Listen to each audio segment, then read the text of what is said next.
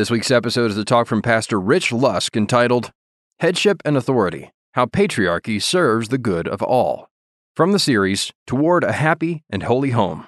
Listen to the full series available now on Canon Plus.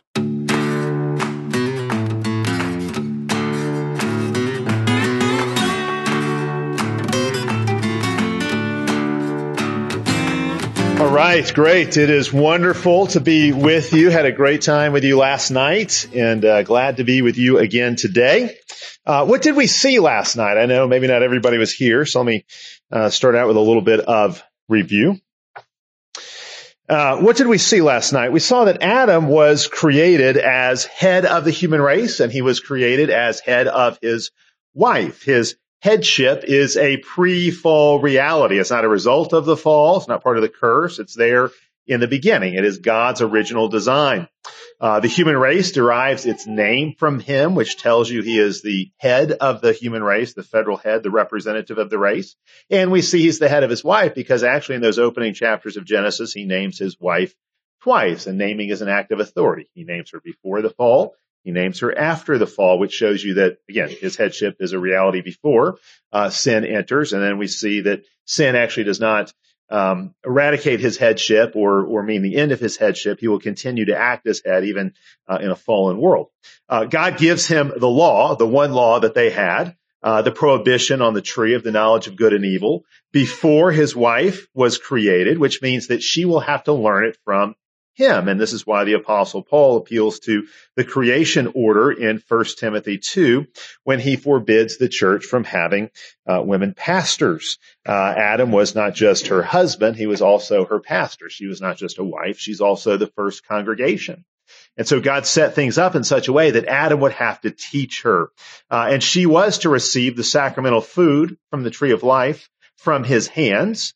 And that's why really we can see the fall in Genesis chapter 3 as a complete role reversal where everything is inverted. The serpent becomes her teacher. He's a false prophet, a false teacher, rather than her husband teaching her. And she becomes the officiant over the sacramental meal, distributing the fruit from the tree rather than receiving it from his hand. He receives it from hers. And so it's all backwards. She in a sense becomes the first female pastor, you could say, pastorette.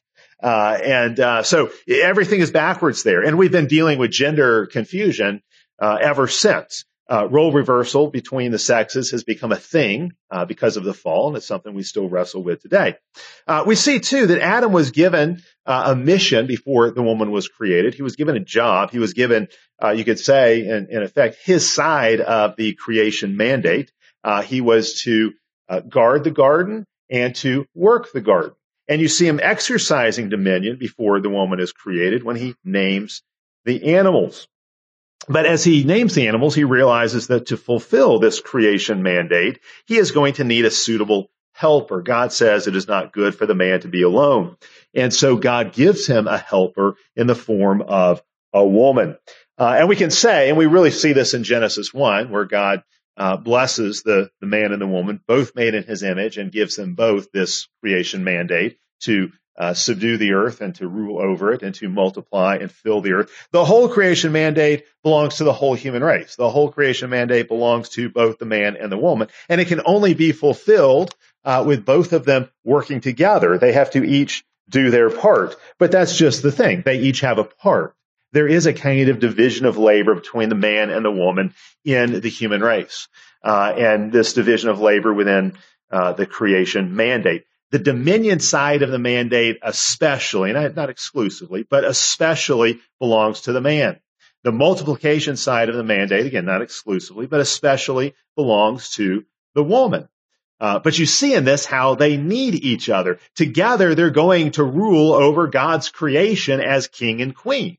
And of course, within their relationship to one another, the king will rule over the queen, and the queen will submit to the king. So together they rule over all of creation, but he's going to have a special position ruling over her. She's going to be in submission to him, and that is God's order.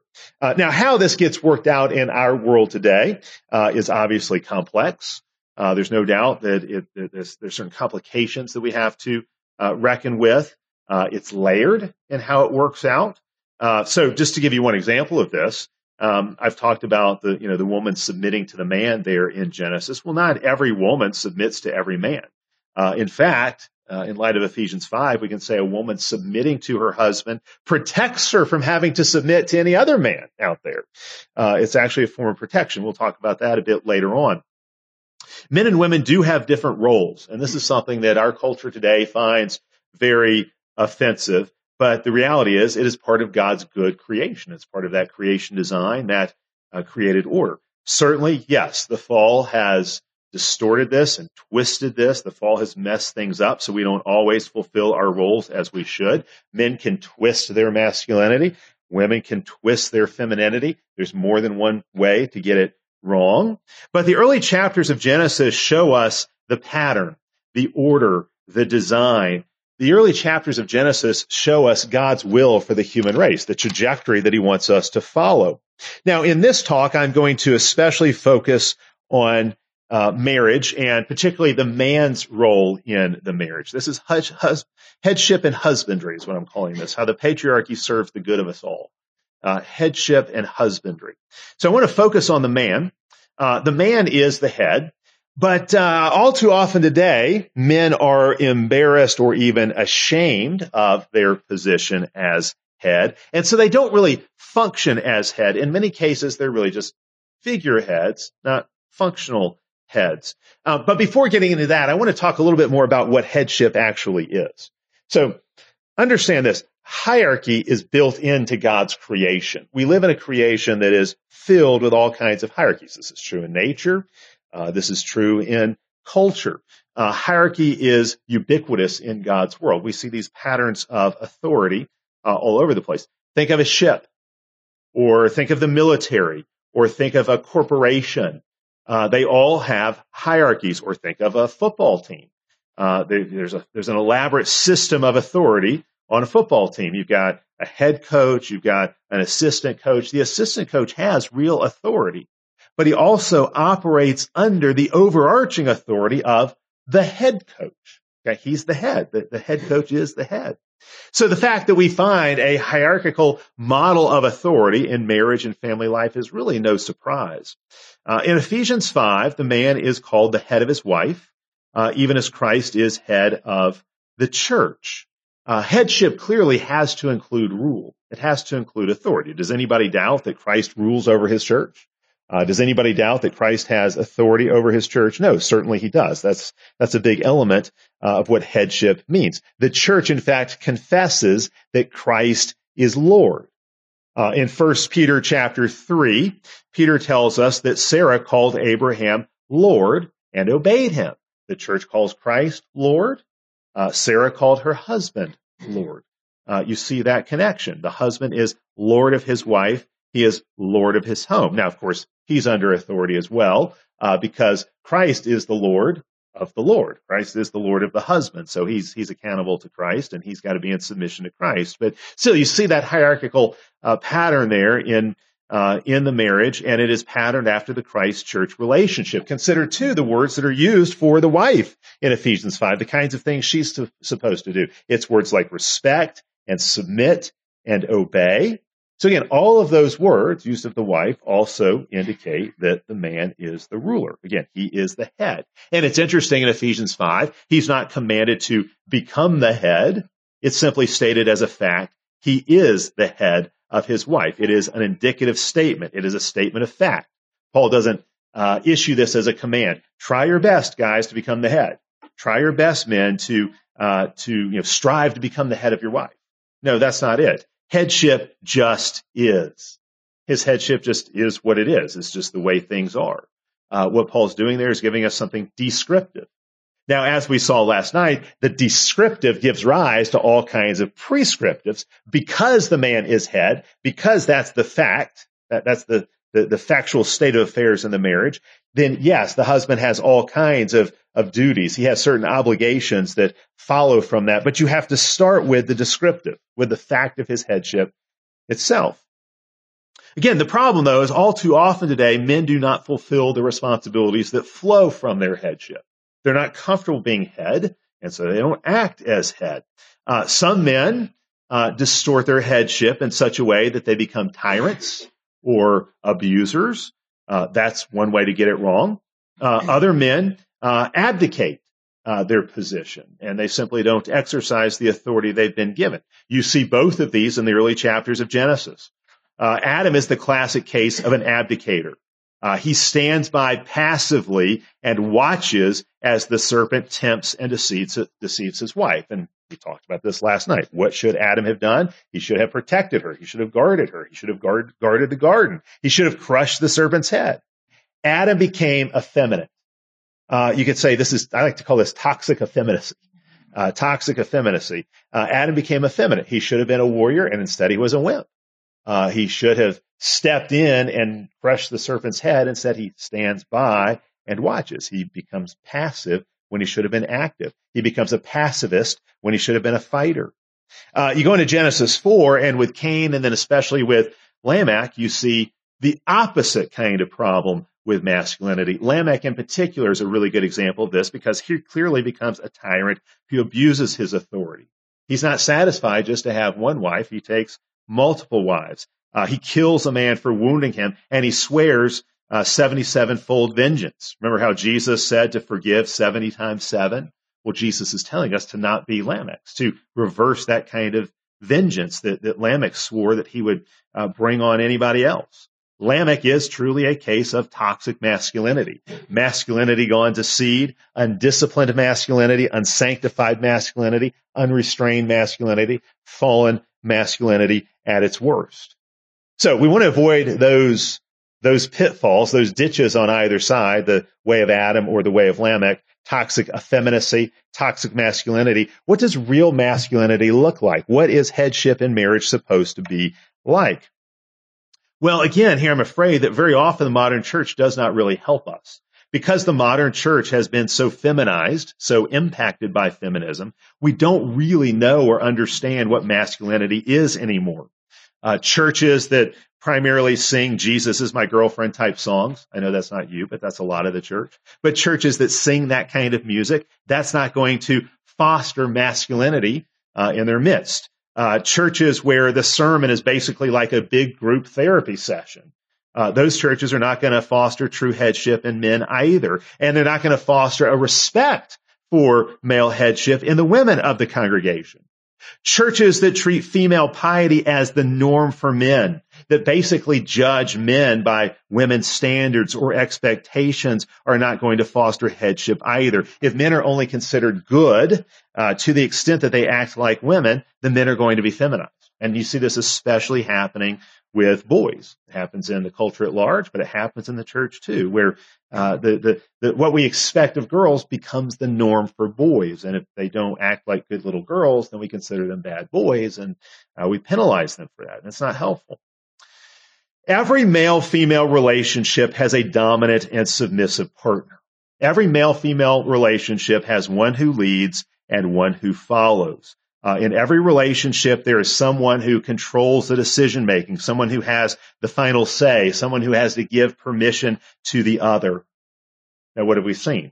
The dominant partner is supposed to be the husband. But in practice, because of the fall, sometimes husband and wife swap roles. There is this role reversal, just like what you see in Genesis chapter 3. Sometimes we joke about this kind of thing. A bunch of guys get together and they talk about going on a fishing trip, and one of the guys says, well, I got to ask the boss. Okay, and we know he's joking about that, but I don't know if it's a great joke, because and all too often it's the case that the woman really is the boss. Somebody's going to wear the pants in the marriage, is how we sometimes put it. Who is it? I've been in marriage counseling situations where I've seen this play out. Let's say that I'm talking with a married couple about things in their marriage, and one of them, and it's almost always the wife who speaks up and says these kind of things, but one of them will say, oh, neither one of us is really in charge. We negotiate and compromise on everything. Okay, if a couple says that, I know the woman is really in charge. That's just how it is. Let's say a married couple tells me, well, we have an equal marriage, an egalitarian marriage. We're equals, and that's how we do things. Again, I know that she is really in charge. And I know this because no marriage is actually an equal partnership. It can't be an equal partnership in that kind of way. Anything with two heads is a monster. There can only be one head. practically speaking, one of them will rule the other. Let's say a couple says something like this. So in our marriage, the husband has tie-breaking authority. So if we get in a situation where we can't agree, then he decides. Okay, if a couple says that, then I know she's really in charge. In fact, it kind of reminds me of a couple that they said when they got married that he would make all the big decisions and she would make all the small decisions. And after 25 years of marriage, he realized there had never been a big decision. Many men are actually scared of their wives, scared to not give their wives their way. They have very little confidence in their ability to rule or command their wives. And again, they don't function as heads of their homes. Sometimes men disguise their abdication under the rubric of servant leadership. Servant leadership has been criticized a lot in recent years, and I think it probably deserves some criticism the way that it's played out. Servant leadership, of course, in itself is a biblical concept.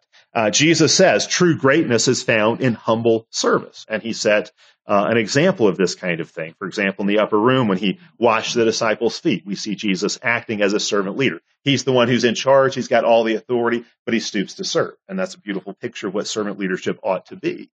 But think about this as well. Jesus served his disciples, but his service did not always take the form or the shape that they expected or that they wanted. We do not find Jesus going to the 12 and asking their permission to do things. He never follows their orders. He does for them what, in fact, they cannot do for themselves. He serves them precisely by leading them and by using his power and wisdom for their good. But he doesn't ask their permission to do things, and he doesn't recalibrate his mission to their felt needs. If he had, his mission would have looked very, very different. He did what he knew they needed to have done, even though it wasn't what they thought they needed. The problem is with how we often do servant leadership, or what we mean by it. And a lot of times how it ends up working out, servant leadership is not really leadership at all.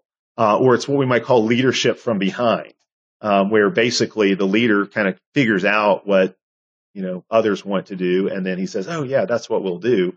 But it's not really his decision. He's deferred. He just makes it look like his decision after the fact. He's leading from behind. This turns leadership into subservience. It turns the head into the helpmeet. I've put it this way: the servant leadership all too often is all servant, no leader. The servant part swallows up the leader part. And when this happens, the whole relationship suffers.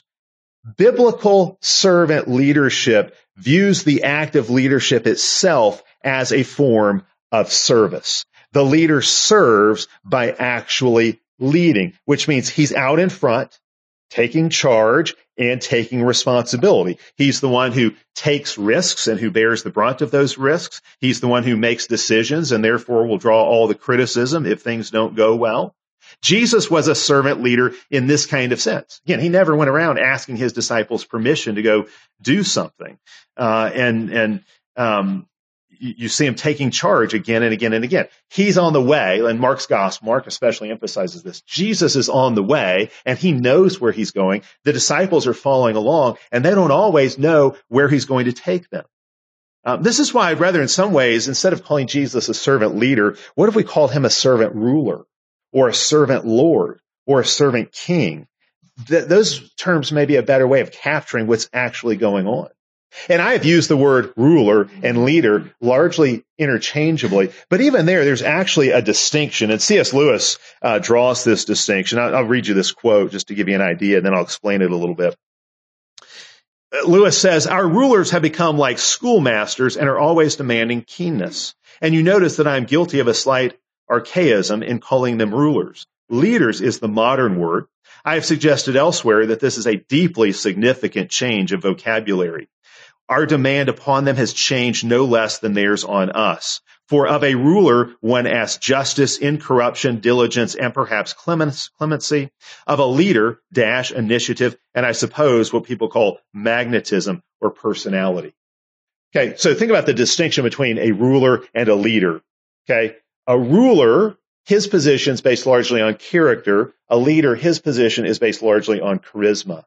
The ruler occupies an office. The leader occupies a role. The ruler has authority based on his position. The leader has authority based on his personality.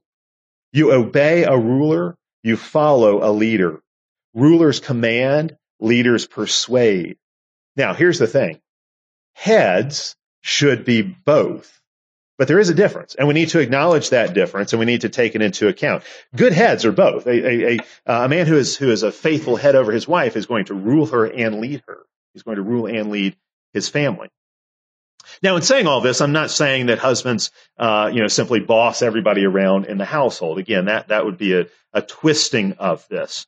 I'm not ruling out a man seeking to persuade his wife with arguments and reasons, carefully constructed and gently and humbly presented. He ought to do that. Jesus does not just give his bride commands. All throughout his word, he also gives reasons for those commands, as if he's seeking to persuade her to obey him. And Jesus is never heavy-handed. His burden is easy, his yoke is light, and husbands should pattern themselves after Jesus in that way as well. Jesus doesn't just burden down his church with more than she can bear. And husbands should not do that with their wives either. In fact, I'll go one step further with this, because there's obviously a place where the analogy between Christ and the church versus a husband and his wife, where that analogy runs out. Jesus is God. And so the church has to always do whatever he says. There are limits on the obedience that a wife should render to her husband. She should never follow her husband into sin. That's obvious. But we can take that a little bit further. Husbands are fallible. Jesus is infallible, but husbands are fallible. And so, yes, a husband, when he wants to take his family in a certain direction, he should use all the tools of persuasion that are available to him, but he should also be open to being persuaded. Because husbands, you know what? We can be wrong. We can be wrong. And sometimes we husbands in humility need to back up and go a different direction. We've got a word, a very special biblical word for the husband who will not listen to his wife. It's the word fool. A husband who does not listen to his wife, who will not hear what she has to say, is a fool. And I mean that quite literally. In Proverbs, the man's wife is his lady wisdom. And so he is supposed to take counsel with her. She is his wisdom. That's part of why God has given her to you. You need help. She provides it. That's what we see in Genesis. The man needs help. She's created to provide that help. And a man who will not receive that help, a man in humility, who will not in humility receive that help, a man who's too arrogant to think he needs that help, really is a fool. A husband who acts self-sufficient, like he already knows it all, like he doesn't need help, he's overplayed his hand and he's going to lose. Now, let's clear up something else about a man's headship. The key to headship is holding together authority and responsibility. This is really the key to the patriarchy, historically speaking, holding together authority and responsibility. The head has authority, he rules, but he also has responsibility. So his privileges and his obligations always go together. There are certain privileges that come with being head, but for every privilege, there's a corresponding obligation. Do not separate privilege and obligation. Do not separate authority and responsibility. Men who are tyrants, who become Lamechs, exercise authority, but they do not take responsibility. They have no accountability.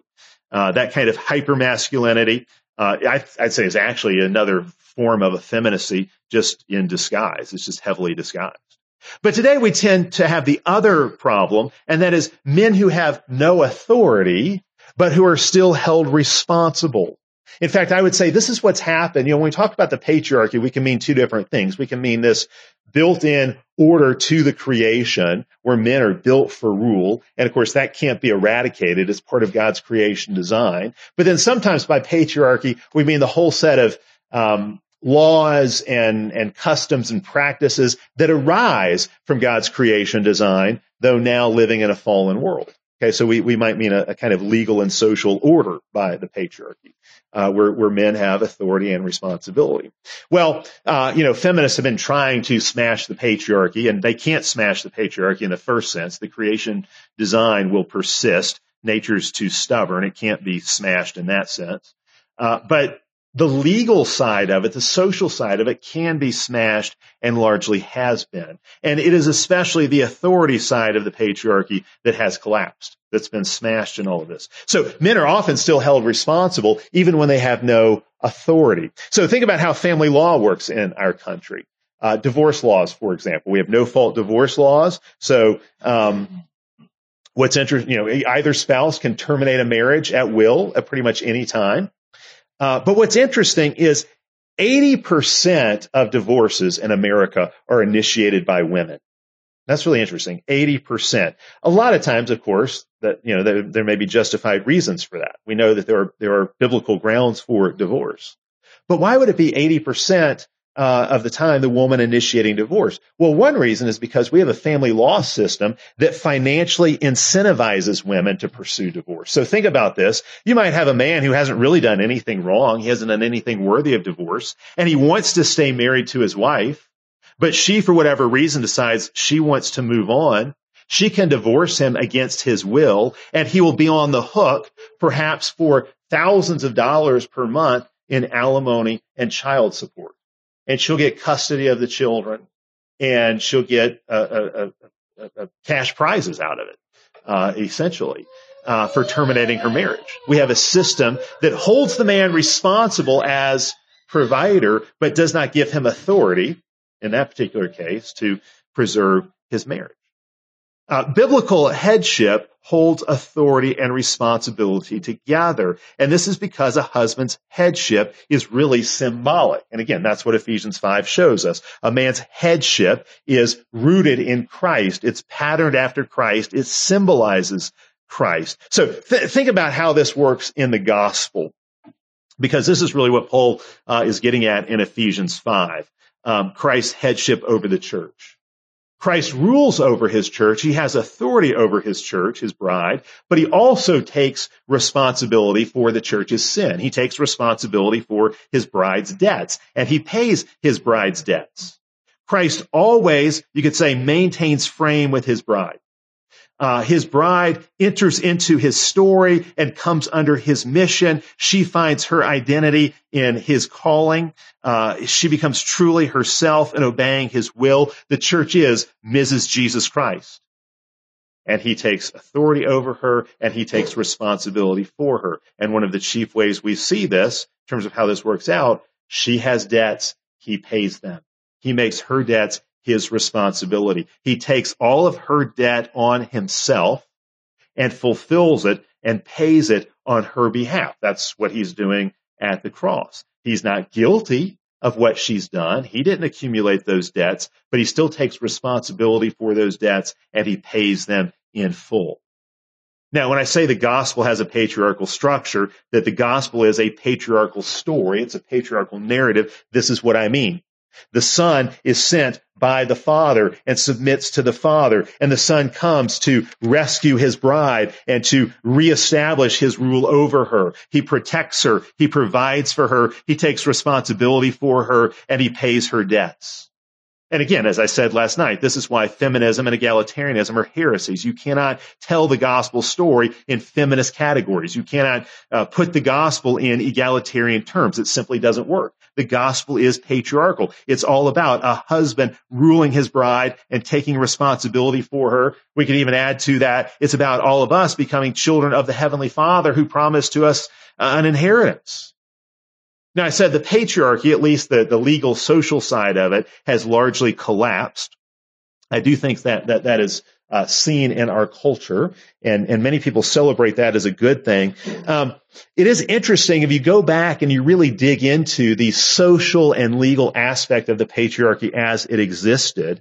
I think you can I think a lot of times archaic laws, older laws or customs or practices that we might think of as somehow oppressive towards women, actually, if you really understand them, did serve the good of women. So we might think, oh, well, husbands back then, they had such complete authority over their homes, and they were the only ones who could own property.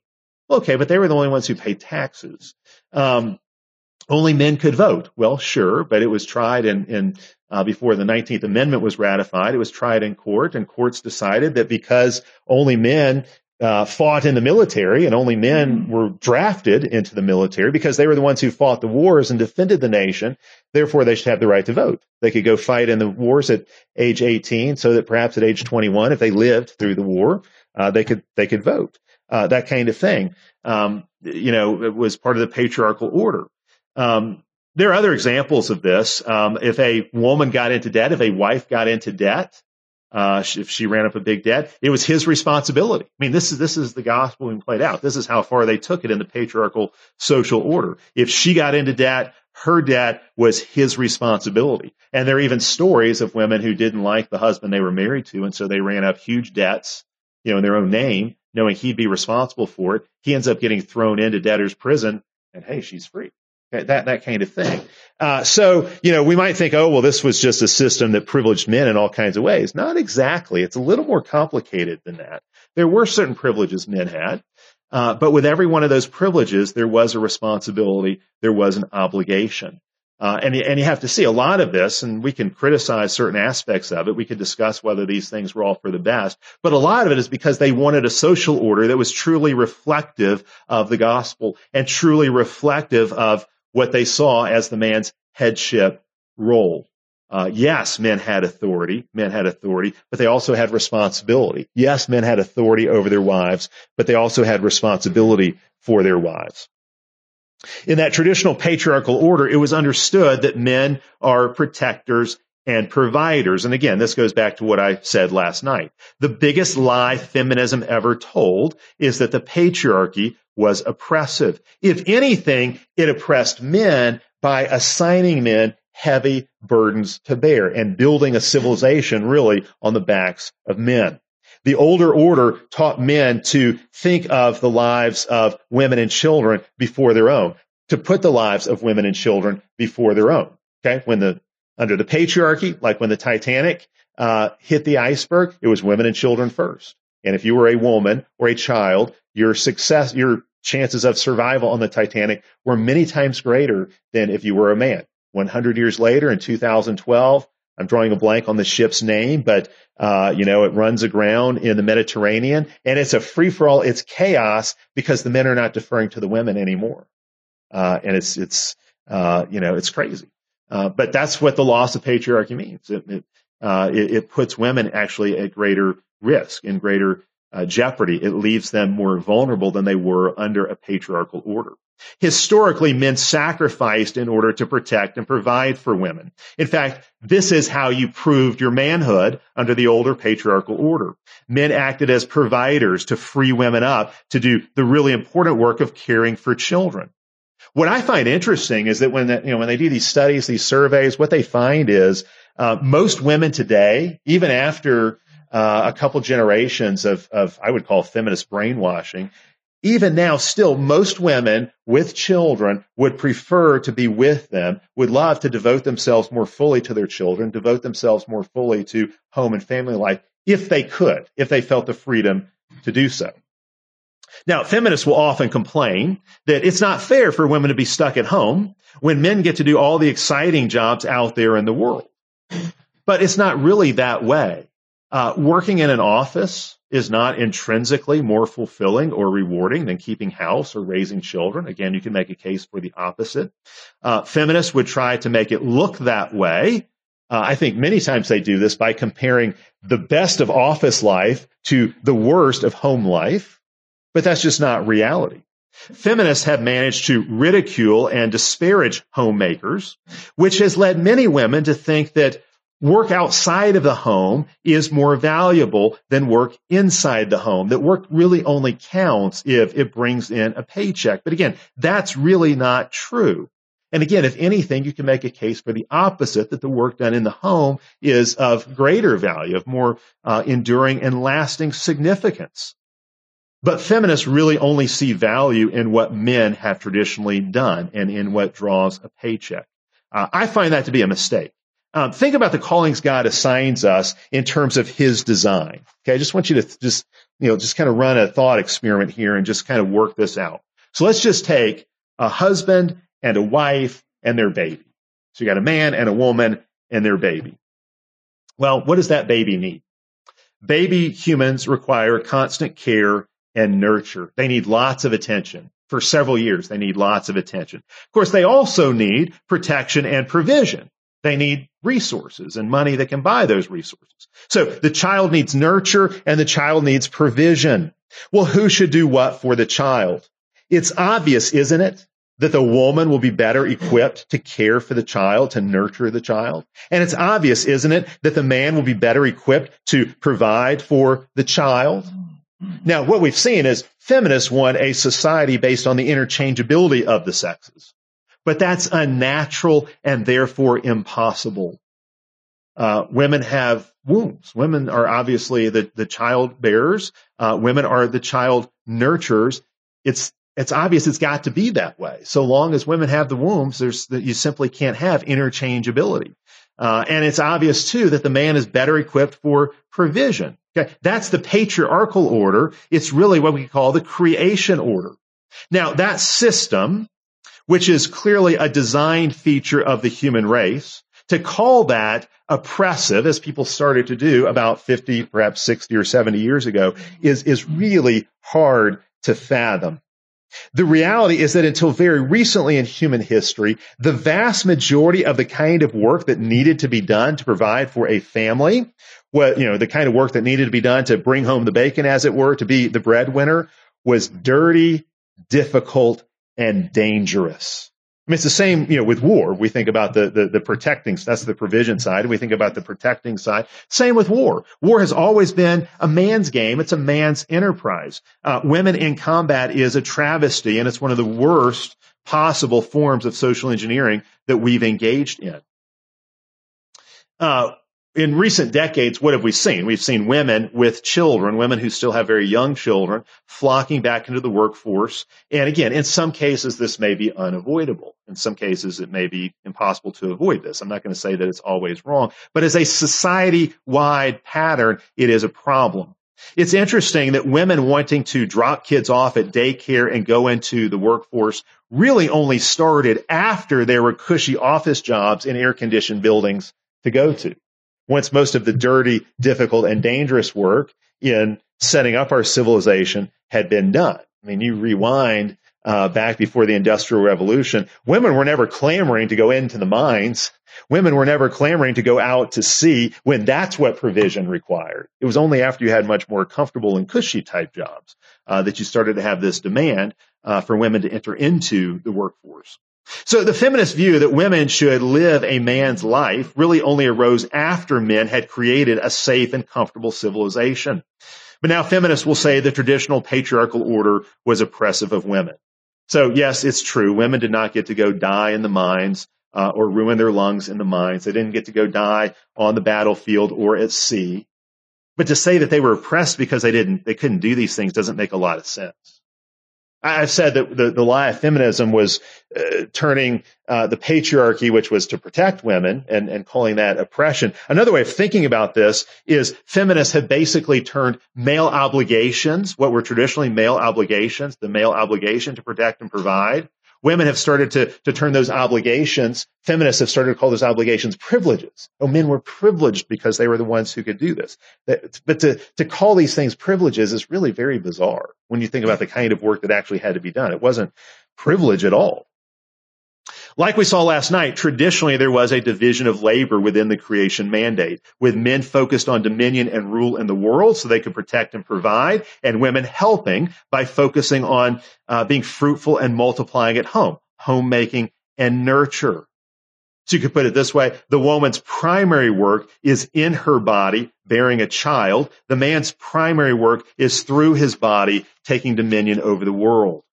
And the fact is, any successful society is going to have to work this way. Again, kind of run this thought experiment with me. What do you need in order to have a successful society? A successful society is going to have to respect a man's headship and his role as protector and provider precisely because that is what is best for women and children. If men's roles are not respected, then boys are not going to want to mature into men. They're not going to want to take on those manly responsibilities because they're not going to see it as worthwhile. Why take on all those responsibilities to protect and provide for my family when I could sit around and play video games in all my free time?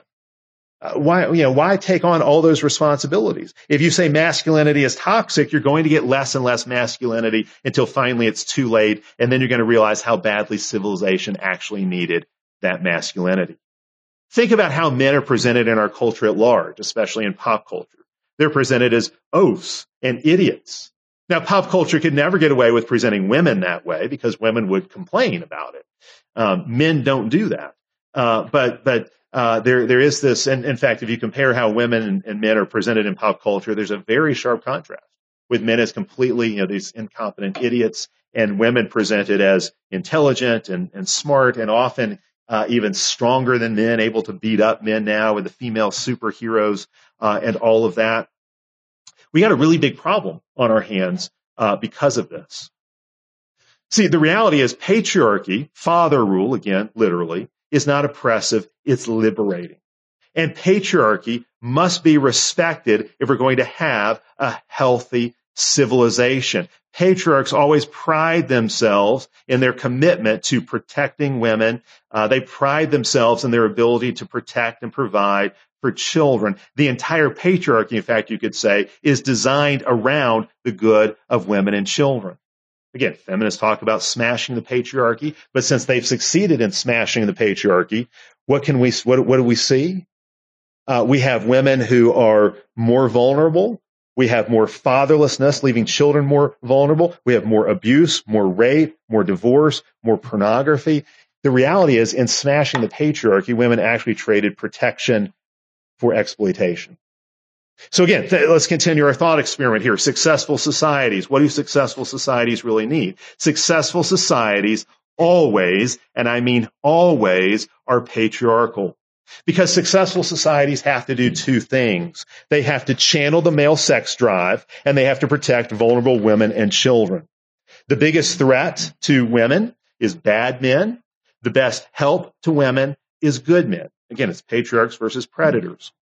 So how does a society get more patriarchs and fewer predators? How can you get men to embrace their headship role as leaders and rulers, as protectors and providers? Well, what is it that most men want? What is the strongest drive in a man's life? For the vast, vast, vast majority of men, the strongest drive in his life is sex. So what is the best way to harness a man's sex drive and his sexual energy for good? It is to restrict it to marriage. It's to restrict it to marriage. Nothing motivates men to become marriage material faster than this. Confine sex to marriage, and he'll become marriage worthy. Tell a man he can only have sex if he's willing to commit to one woman for life, to protect her and provide her. And if that's what it takes in order for him to fulfill his sex drive, then he'll do it. He always has throughout the whole of human history. He will take on the responsibilities of a household, of providing for that little society we call the family. He'll become a beast of burden to protect and provide if that's what it takes. When sex is only available in marriage, it's really only available to men who are mature and productive. So what do? You get a whole lot more men who are mature and productive. And so the sexual ethics, a biblical sex ethic, keeping sex tied to marriage, is actually the key to a prosperous and stable society. The Bible's sex ethic and the Bible's view of marriage is the engine that powers civilization. Maybe you've heard of J.D. Unwin. J.D. Unwin's thesis, he was a historian who started to study the correlation between a culture's sex ethic and that culture's vitality. And what he found is sexually disciplined cultures always flourish and sexually promiscuous cultures always falter. Usually it takes about 3 or 4 generations, but eventually sexually promiscuous civilizations fall. The biblical view, which restricts sex to marriage, this is the patriarchal view, it's good for the family. But more than that, it's necessary to the survival of civilization. Think how many societal problems we could solve by minimizing premarital sex. Limiting sex to marriage incentivizes men to become marriage worthy. Limiting and shaming and guarding against promiscuity incentivizes marriage. It prevents fatherlessness and abortion. It lowers the divorce rate. It helps build a stable society. It lowers poverty, which is connected with things like fatherlessness. Hugely beneficial. What has been called slut shaming, which is usually done actually by women to other women, actually in a way is good for society because it keeps the price of sex high. The modern approach to sex does not build a culture. In fact, it destroys culture. Casual sex murders civilization. Again, if you wanted to design a stable society, what would you do? This is what you would do. You've got to have a way of channeling the male sex drive, male sexual energy. And this is what the patriarchy did. It was not oppressive to women. If anything, it was oppressive to men, telling men the only way to satisfy your sexual drive, your sexual energy, is in marriage. And so you have to become marriage worthy. And so that's something we've really got to keep in mind. So let me close with this. The family is at the heart of any healthy society. And patriarchy is at the heart of the family. What does the patriarchy demand of men? The patriarchy demands of men maturity. And the patriarchy demands of men that they protect and provide for women and children. The patriarchy demands that a man be self-disciplined, that he channel his sexual drive towards the covenant of marriage. And in all of these ways, we can see patriarchy serves the good of men because it requires maturity out of men. It's good for women and children because they get the protector and provider they need. And it's good for civilization as a whole because it creates stability. It brings order. Okay, let me close there. Do we want to go straight to Q&A? Yes. Okay, great. Divorce? Okay. Well, one thing to keep in mind, and you can tell me if this kind of gets at what you're asking about, up until actually 1969, it was actually very difficult for a married couple to get divorced. You actually had to produce proof of grounds for divorce, which basically our divorce laws, our family laws, matched up with the Bible fairly well, where you could only divorce, say, in cases of adultery or some kind of abandonment, desertion. It had to be some kind of very serious violation of the marriage covenant in order to divorce. And actually in 1969, Ronald Reagan, governor of California at the time, signed the first no-fault divorce bill in the U.S. And that allowed people to divorce basically for any reason at all. And so we went from a divorce rate of something like, it was less than 5%. Within 15 years because once you had the California law, the rest of the country adopted similar laws, basically making it much easier to divorce. Within 15 to 20 years of that, close to 50% of marriages were entering in divorce. So it was catastrophic, and it was extremely fast how quickly all of that changed. So the divorce rate was extremely low up until then. I don't remember the exact percentage, but it was very, very low. And then it just exploded after the laws changed. And, as part of that change in divorce law, you had changes in family law that, in a sense you could say were designed to, help women. That was the goal. It was part of the feminist agenda. But I think really actually have been really bad for the American family. So the fact that you do have women today who see a financial incentive in divorcing is a huge issue. There are a lot of women who will not see any downside if they're unhappy with their marriage for any reason whatsoever. And so it's very easy for them to opt out, and then they get a big chunk of money from their husband, and they almost always get control of the children, and so they do have an incentive that men don't, and that's why far more women than men initiate divorce.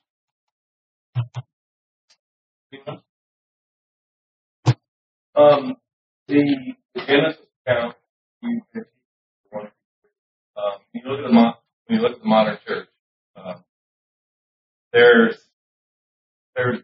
primarily teaching out of the Old Testament. They don't really cover our New Testament. They're not really covering the Old Testament. Ken Ham has been blaming the church for throwing out Genesis 1 through 11, creation account. Just millions of years out of their head.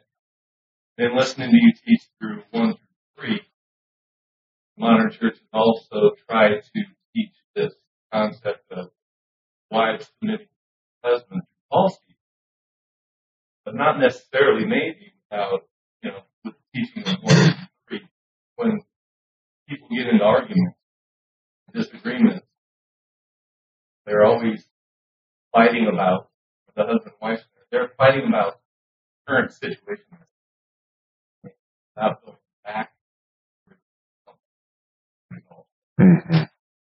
Yeah. Without Genesis 1-3, hard to teach what Paul. Yes. Yeah. So this is something that's really interesting to think about.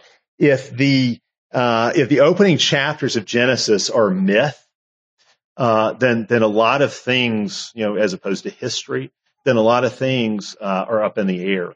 If you go read 1 Timothy 2, where Paul talks about why we can't have women pastors, if you read 1 Corinthians 11, which is about the role relationship between men and women, if you read Ephesians 5, if you look at Jesus' teaching on divorce in Mark chapter 10, okay, in every single one of these cases, when the New Testament is dealing with something that has to do with men and women or with marriage, it goes back to Genesis 1-3. And it actually goes back to the details, the specific historical details of how the man was made before the woman, or how the woman was deceived in the fall, the different details there in the account, how the woman was made from the man. Okay. All these details, what are presented, I think, as historical details in the opening chapter of Genesis. If those things didn't really happen, then all of the rules based upon those historical events in the New Testament, it all collapses. If you're trying to make an argument out of 1 Timothy 2, why we shouldn't have women pastors, and the argument is based on the details of the Genesis creation account, and somebody doesn't believe that Genesis creation account really happened, that they put it in the category of myth rather than history, then your argument is not going to be persuasive to them. And that's why one thing you see in one denomination after another is when they compromised with evolution and they did away with the early chapters of Genesis as history, whether you say Genesis 1-3 or 1-11, however many chapters they put in the category of myth rather than history. And you're right. A lot of it has to do with the sort of the evolutionary Big Bang timeline with millions of years and the neo-Darwinian narrative of evolution, put in place of the creation account. If you adopt that, then none of those New Testament rules or commands that are based on the details of the account in Genesis are going to hold up for you. They're just not. And so, what's going to happen? They're all going to be lost. Those rules are not going to make any sense because the reasons given for them are no longer valid. So what I say, we've got what we talk about as the culture wars. We call the culture wars. That the culture wars, have to do with things like what's the definition of marriage, or what about divorce, or it includes things like environmental stewardship. The environmental movement is part of the culture war. Questions about economics and work enter into the culture wars. Okay, what I say is the culture wars are really the Genesis wars. They're really the battle is over those first few chapters of Genesis, because every single one of those issues is dealt with in the opening chapters of Genesis. And if you believe Genesis is history, you're going to go one way in answering those questions. If you think it's myth, you're going to go a different direction. All of our culture war issues are really over Genesis. So I call them the Genesis wars. That's really what it's about. All the culture wars are actually about Genesis 1-3. If you enjoyed this episode, be sure to check out the full series, Toward a Happy and Holy Home, now available on Canon Plus.